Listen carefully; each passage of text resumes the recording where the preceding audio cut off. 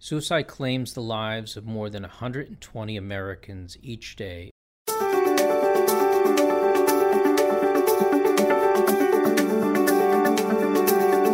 All Inclusive, a podcast on inclusion, innovation, and social justice with Jay Ruderman. Welcome to All Inclusive. I'm your host, Jay Ruderman, and today we're going to address a serious issue of suicide and mental health, specifically first responders, meaning police, firefighters, EMTs, people that help us in times of need. This is coming on the heels of many celebrities who are coming out about issues of mental health, anxiety, depression, and so forth. And we commend their leadership, people like Kevin Love from the NBA, Michael Phelps, Ariana Grande, Dove Cameron, Selena Gomez, Kristen Bell, Ryan Reynolds, Mariah Carey, and even Prince Harry, to name a few. And also, over the summer, we've unfortunately had some very high-profile suicides. Kate Spade, Anthony Bourdain, who was a favorite of mine, and most recently, a young woman, Ellie Suter, 18 years old, who was a member of Britain's Olympic snowboard team. Just some facts before we get into the discussion, some relevant statistics about suicide. Suicide claims the lives of more than 120 Americans each day, according to the Center for Disease Control. And over the past 2 decades, suicide rates have increased nearly in every state in the United States. Half of the states have seen suicide rates increase by more than 30%. And today's topic on mental health and suicide of first responders, which is including, again, police and firefighters and EMTs, the Ruderman Family Foundation recent white paper has found that more first responders die by suicide than in the line of duty. My guest today is a program officer at the Ruderman Family Foundation, Miriam Hyman. She received her PhD in Applied Developmental and Educational Psychology from Boston College. She is the author of the latest Ruderman white paper on mental health and suicide of first responders. And Dr. Hyman, thank you for joining me today. Thank you for having me. So let's talk a little bit about this very serious, heavy issue, but an issue that impacts millions of Americans, millions of people around the world, and seems to be a growing phenomenon in our society. Why this white paper? What led you to write a white paper focusing on first responder mental health? So we noticed that the bravery of first responders is brought to the public's attention in the aftermath of the most huge and horrific tragic events. Things like the recent incidents of terror in Parkland, Las Vegas, Sandy Hook, and more. But the public discourse very rarely acknowledges that first responders witness death and destruction regularly, if not daily. In a conversation that I had with Commissioner Evans of the Boston Police Department, he was telling me about a murder victim that he encountered. And early in the conversation, I assumed that he was telling me about an important turning point in his life or in his career.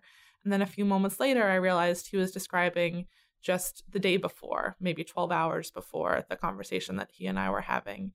And that was a turning point for me and for us at the foundation, because we realized that given the regular exposure to death and destruction and horror, we should expect this to exert a toll on our first responders, and it's important to pay attention to that. So I think all of us have an appreciation for first responders. I mean, in our time of need, in a medical emergency, something happens in our home, a fire, we depend on the police, firefighters, EMTs to save our lives, to save our property, to keep order in our society.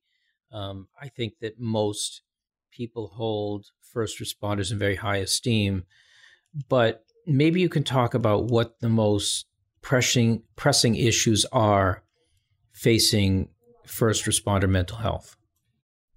Yes, absolutely. So we know that first responders have elevated risk of post-traumatic stress disorder, depression, and substance use.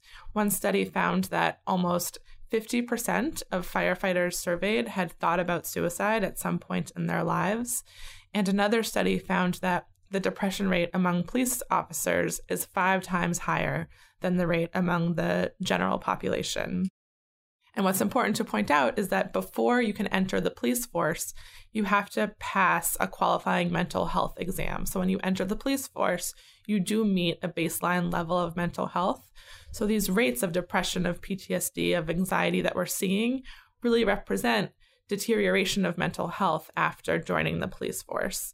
And that's because, first responders, yes, their bravery is unparalleled, but they're also human. So when they witness this death and destruction, this exerts a toll on them. We should expect it to.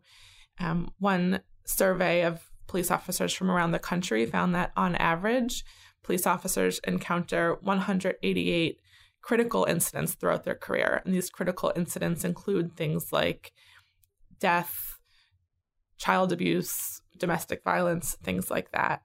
And so without access to mental health services, this exerts a toll on their mental health. And the results of our white paper show that in 2017, there were 103 firefighters who died by suicide and 93 firefighters who died in the line of duty. So more firefighters died by suicide than in the line of duty. And this 103 is likely a vast underestimation of the actual number. This is a number of reported and validated suicides. Experts estimate that the actual number of firefighters who die by suicide per year is closer to 200, which would be twice the number of line of duty deaths. Also in 2017, there were 140 police officer suicides and 129 line of duty deaths. So there was a recent coverage of the white paper in the Boston Globe a few days ago, which focused on a retired firefighter, and some of the things that he experienced were things that I think any human being would have a hard time adjusting to. Holding a baby as the baby is dying in front of his parents, or showing up to a fatal auto accident where the person is still alive and holding your hand and their life slips away right in front of you. So let me ask you, we've seen this sort of abundance of celebrities talking about mental health and how that's affecting them. And some of them have talked about suicide. Some of them haven't, have spoken, more about the mental health that they deal with and how they deal with, and they've really become leaders on this issue. In the first responder community with police and firefighters, EMTs, there are some great leaders who are speaking out, and many of them you've met and you've interviewed. And Commissioner Evans at the Boston Police Department has been a leader in speaking out and talking about the importance of the mental health of his officers. But historically, why do you think there's been a dearth of raising this issue publicly within the departments or in the press in general? So that's a great question. I think, first of all, there's a lot of stigma around mental health and mental illness in our society at large. We know that children and adolescents who experience symptoms of mental illness, it takes them about 10 years to access services after they start experiencing symptoms. And it's because our society at large doesn't talk about mental health and mental illness. So these kids are ashamed to speak up, or they don't know what they're experiencing and they don't know how to ask for help. And the police and fire departments around the country are a microcosm of this larger phenomenon. These are professionals who explicitly prioritize bravery and toughness and putting others before themselves. So there's the perception within these departments that to speak out about your own struggles is selfish and it's contrary to your job description. And there's also the perception that speaking openly about your own struggles will injure career advancement or development. Mental health is a prerequisite for becoming a police officer, and folks fear that if they speak openly about anxiety or depression, they might lose their weapon. They might be told that they have to retire. And that's not entirely fictitious. That has happened. People have been discriminated against after speaking openly about mental health and mental illness. And yet we hear so many stories of police and firefighters who, because of stresses and mental health issues, have not only turned on themselves, but an increase in domestic violence against their partners, an increase in alcoholism or drug use. These are all factors that will affect their performance and affect the performance of public safety in the departments. So where are departments in addressing this issue in order to keep a healthy department who's available to respond to the public needs? Yeah, so before I answer that, I want to elaborate on your point because I think it's an important one. We depend on our first responders to be as physically and mentally fit as they can possibly be. And we know that mental health and mental illness, when untreated, can interfere with decision-making in a crisis situation. The symptoms of PTSD include flashbacks.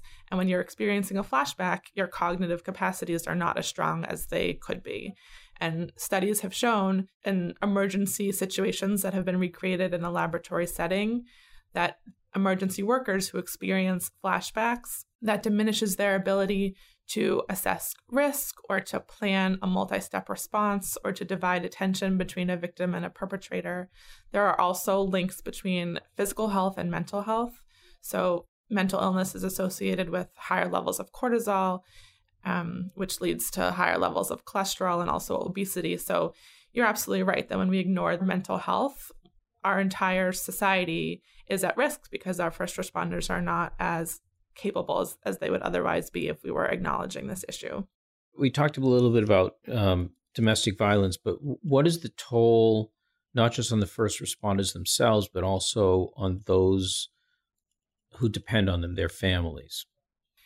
So we know that divorce rates are higher when first responders experience mental illness, domestic violence. And then in terms of how departments are beginning to address this issue, we're seeing progress in this area, but we need to see a lot more. There are about 18,000 law enforcement agencies in the United States, and less than 10% of them have suicide prevention training programs. But we know that when leadership of these departments do speak openly about these issues and encourage their professional members to seek and access treatment, that's when we see real change. So why is that? Why are many departments not sort of getting with the program and realizing that this is a real crisis facing them and not addressing it? Why are they ignoring it? I think what we really need to see is culture change, and we're not there yet. We're starting to. The president of the International Association of the Chiefs of Police has said officer mental health is an issue of officer safety, but we're still waiting to see that message from leadership trickle down to individual departments. And I think why we're not there yet is there is a tremendous amount of stigma in our society at large, and also within smaller departments and also within families. Family members often hide the suicide of a loved one. So in some cases, the department leaders might not know of suicide within their own departments.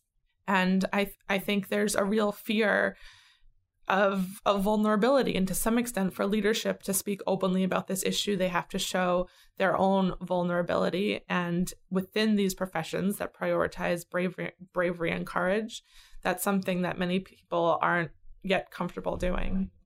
I think this may be an issue for another show, but maybe there could be an analogy to how soldiers who are returning from combat and the way society treats them and the real issues that they might be facing with mental health issues and post-traumatic stress, and how the stigma may be exacerbating the issues that they're facing. And maybe there's a corollary between that in first responders. Yeah, absolutely. And it's also important to point out that many first responders do have military experience, and the impact of trauma is cumulative. So many of the horrors that first responders witness are piled onto a personal history that's already pretty rife with trauma.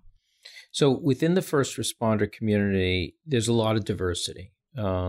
Race, sexual orientation, sex of the officer.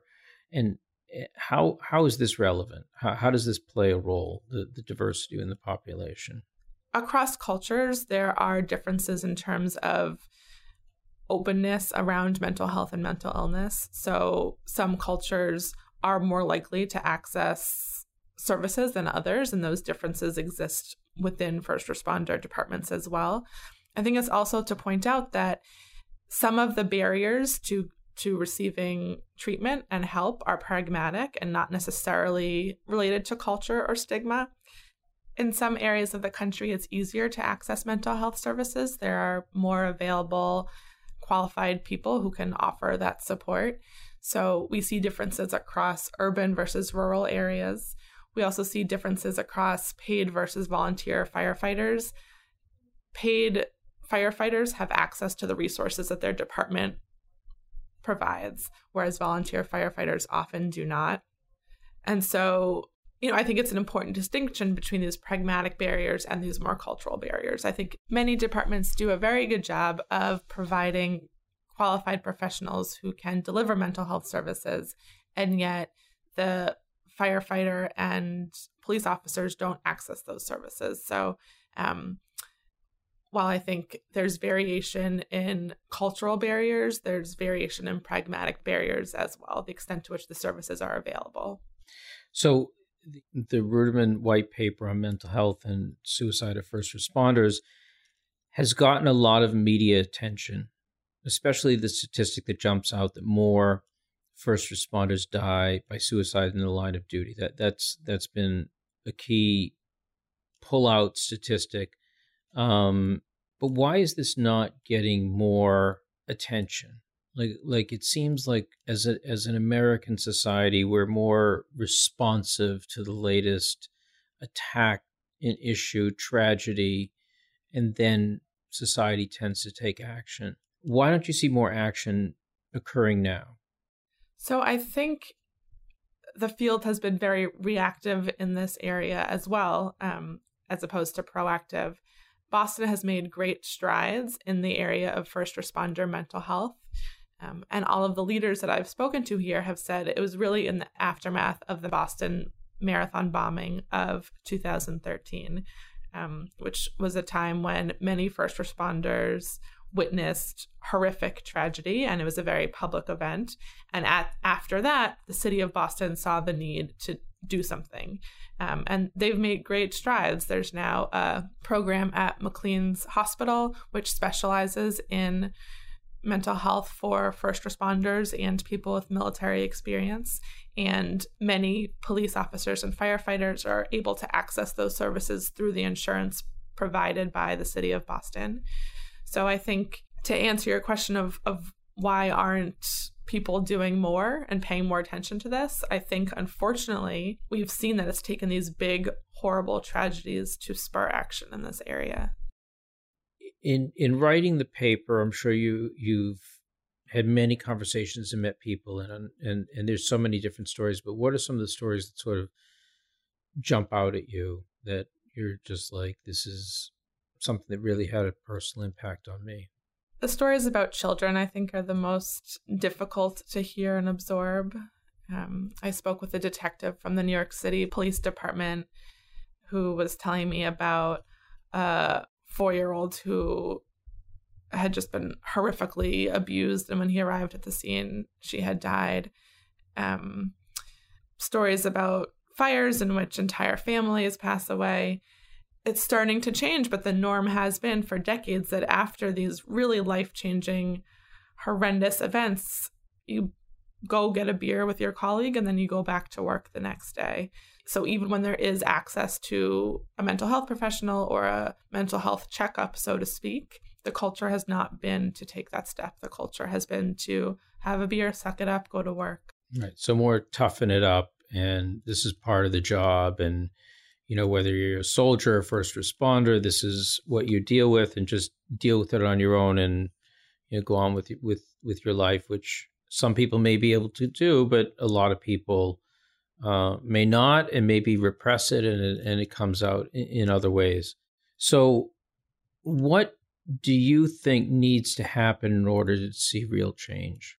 When I spoke to a psychiatrist here in Boston, she suggested referring to mental illness amongst first responders as an occupational hazard. It is absolutely normal, and given what these men and women go through on a daily basis, it really isn't an illness. It's normal and normative, and we should expect to see this happening. The question is then, how do we address it? So I think, first and foremost, we have to acknowledge that this issue is very complicated. The majority of police officers who die by suicide use a gun, and of course, there's no way to limit access to weapons. There are also pragmatic barriers, as I mentioned before. In rural areas, you might have to drive an hour and a half to see a qualified mental health professional. So this is complicated, and at the same time, first responders work very long and perhaps very odd hours. Putting all of that aside for now, the answer really is conversation. When people aren't talking about this, first responders who are struggling with depression or anxiety feel ashamed, and therefore they feel alone. And it seems as though getting help is not an option. So the conversation can start at the top in the national news outlets, or the department chiefs in fire and police departments, to encourage regularly their subordinates to access care, to have posters within offices that have phone numbers of who people can turn to if they need help. And I think that conversation has to start at the very beginning and has to extend throughout the career of firefighters and police officers. In some academies, they're learning about the importance of maintaining mental health along with physical health.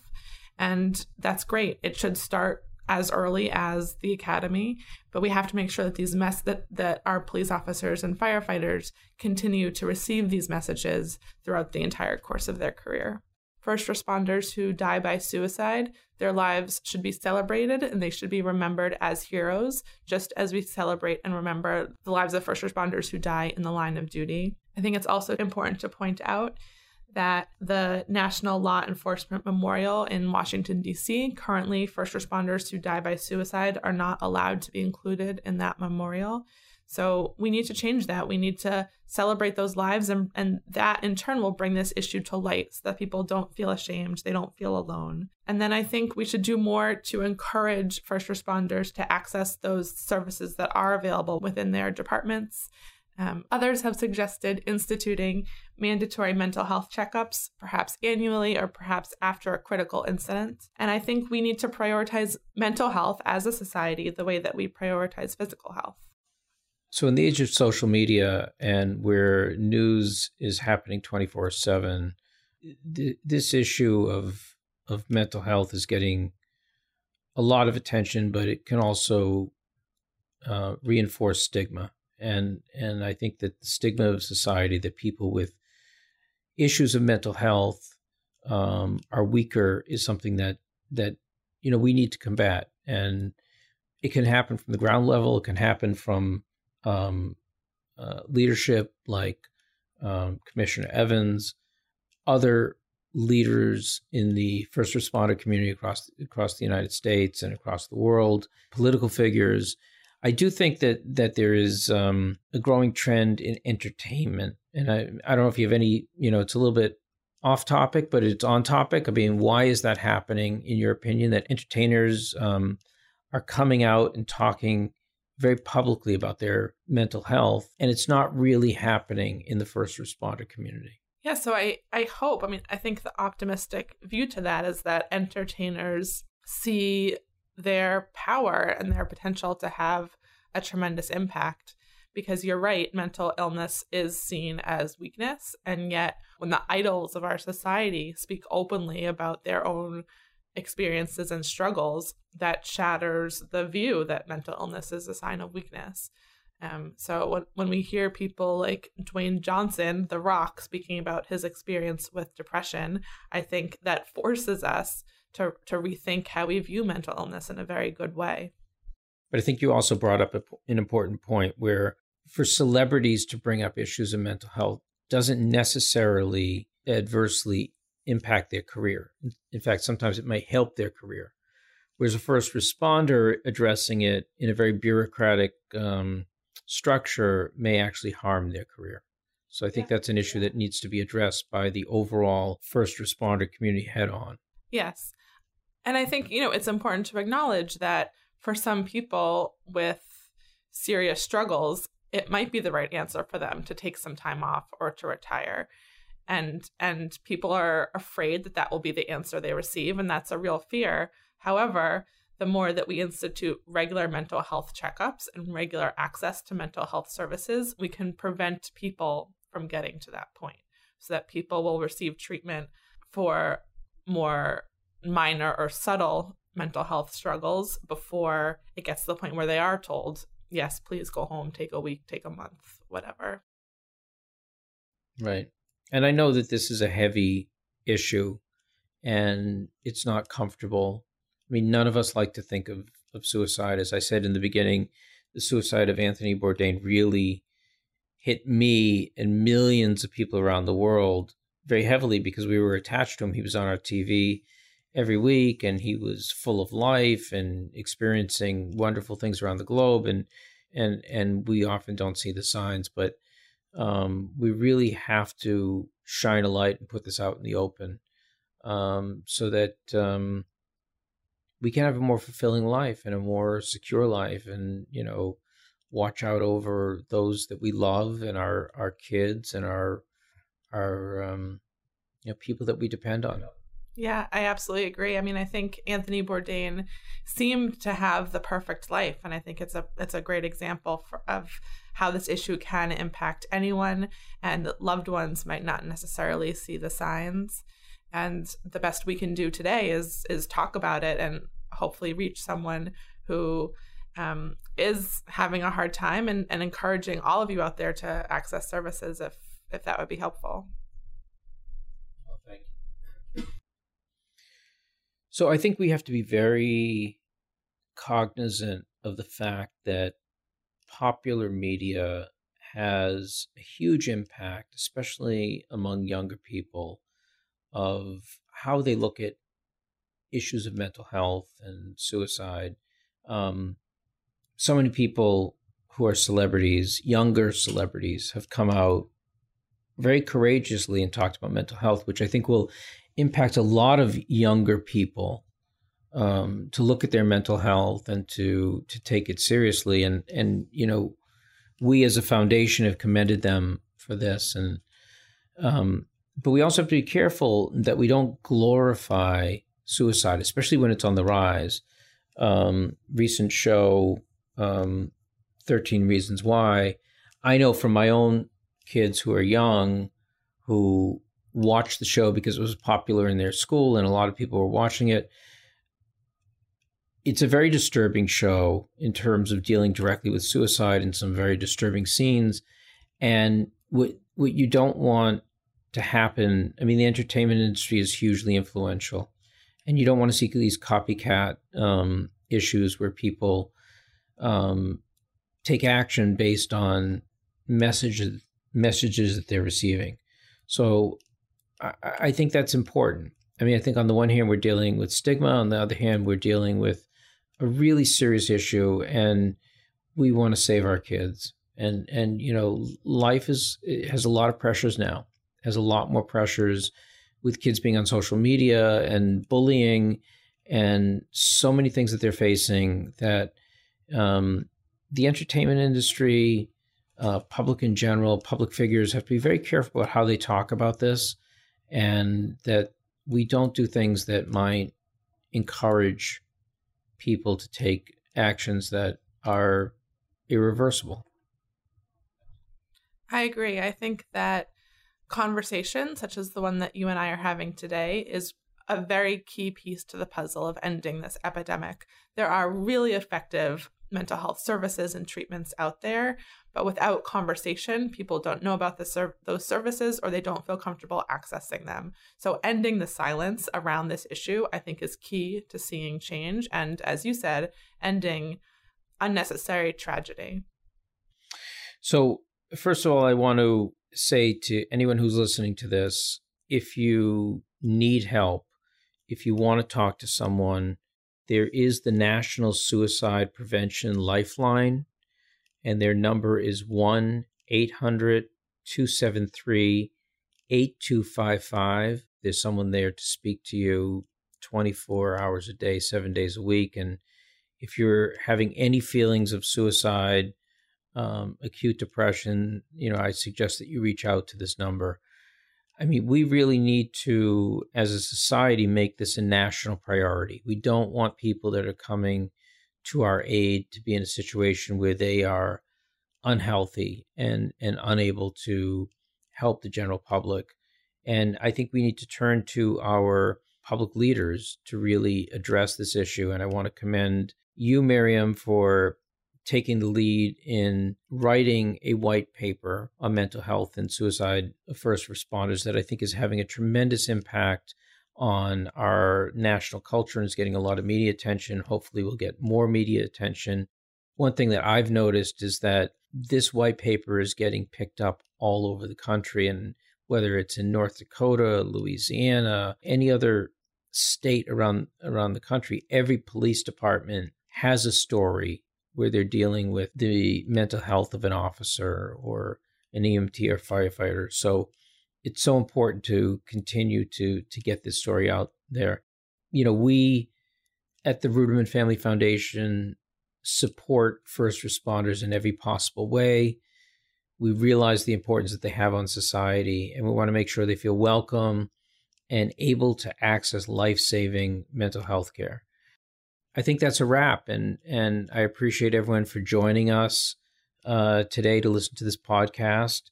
I want to especially thank Dr. Miriam Hyman for joining me and discussing this important issue. Thank you, Jay. It was great being here. Thank you. All Inclusive is a production of the Ruderman Family Foundation. Our key mission is the full inclusion of people with disabilities in all aspects of society.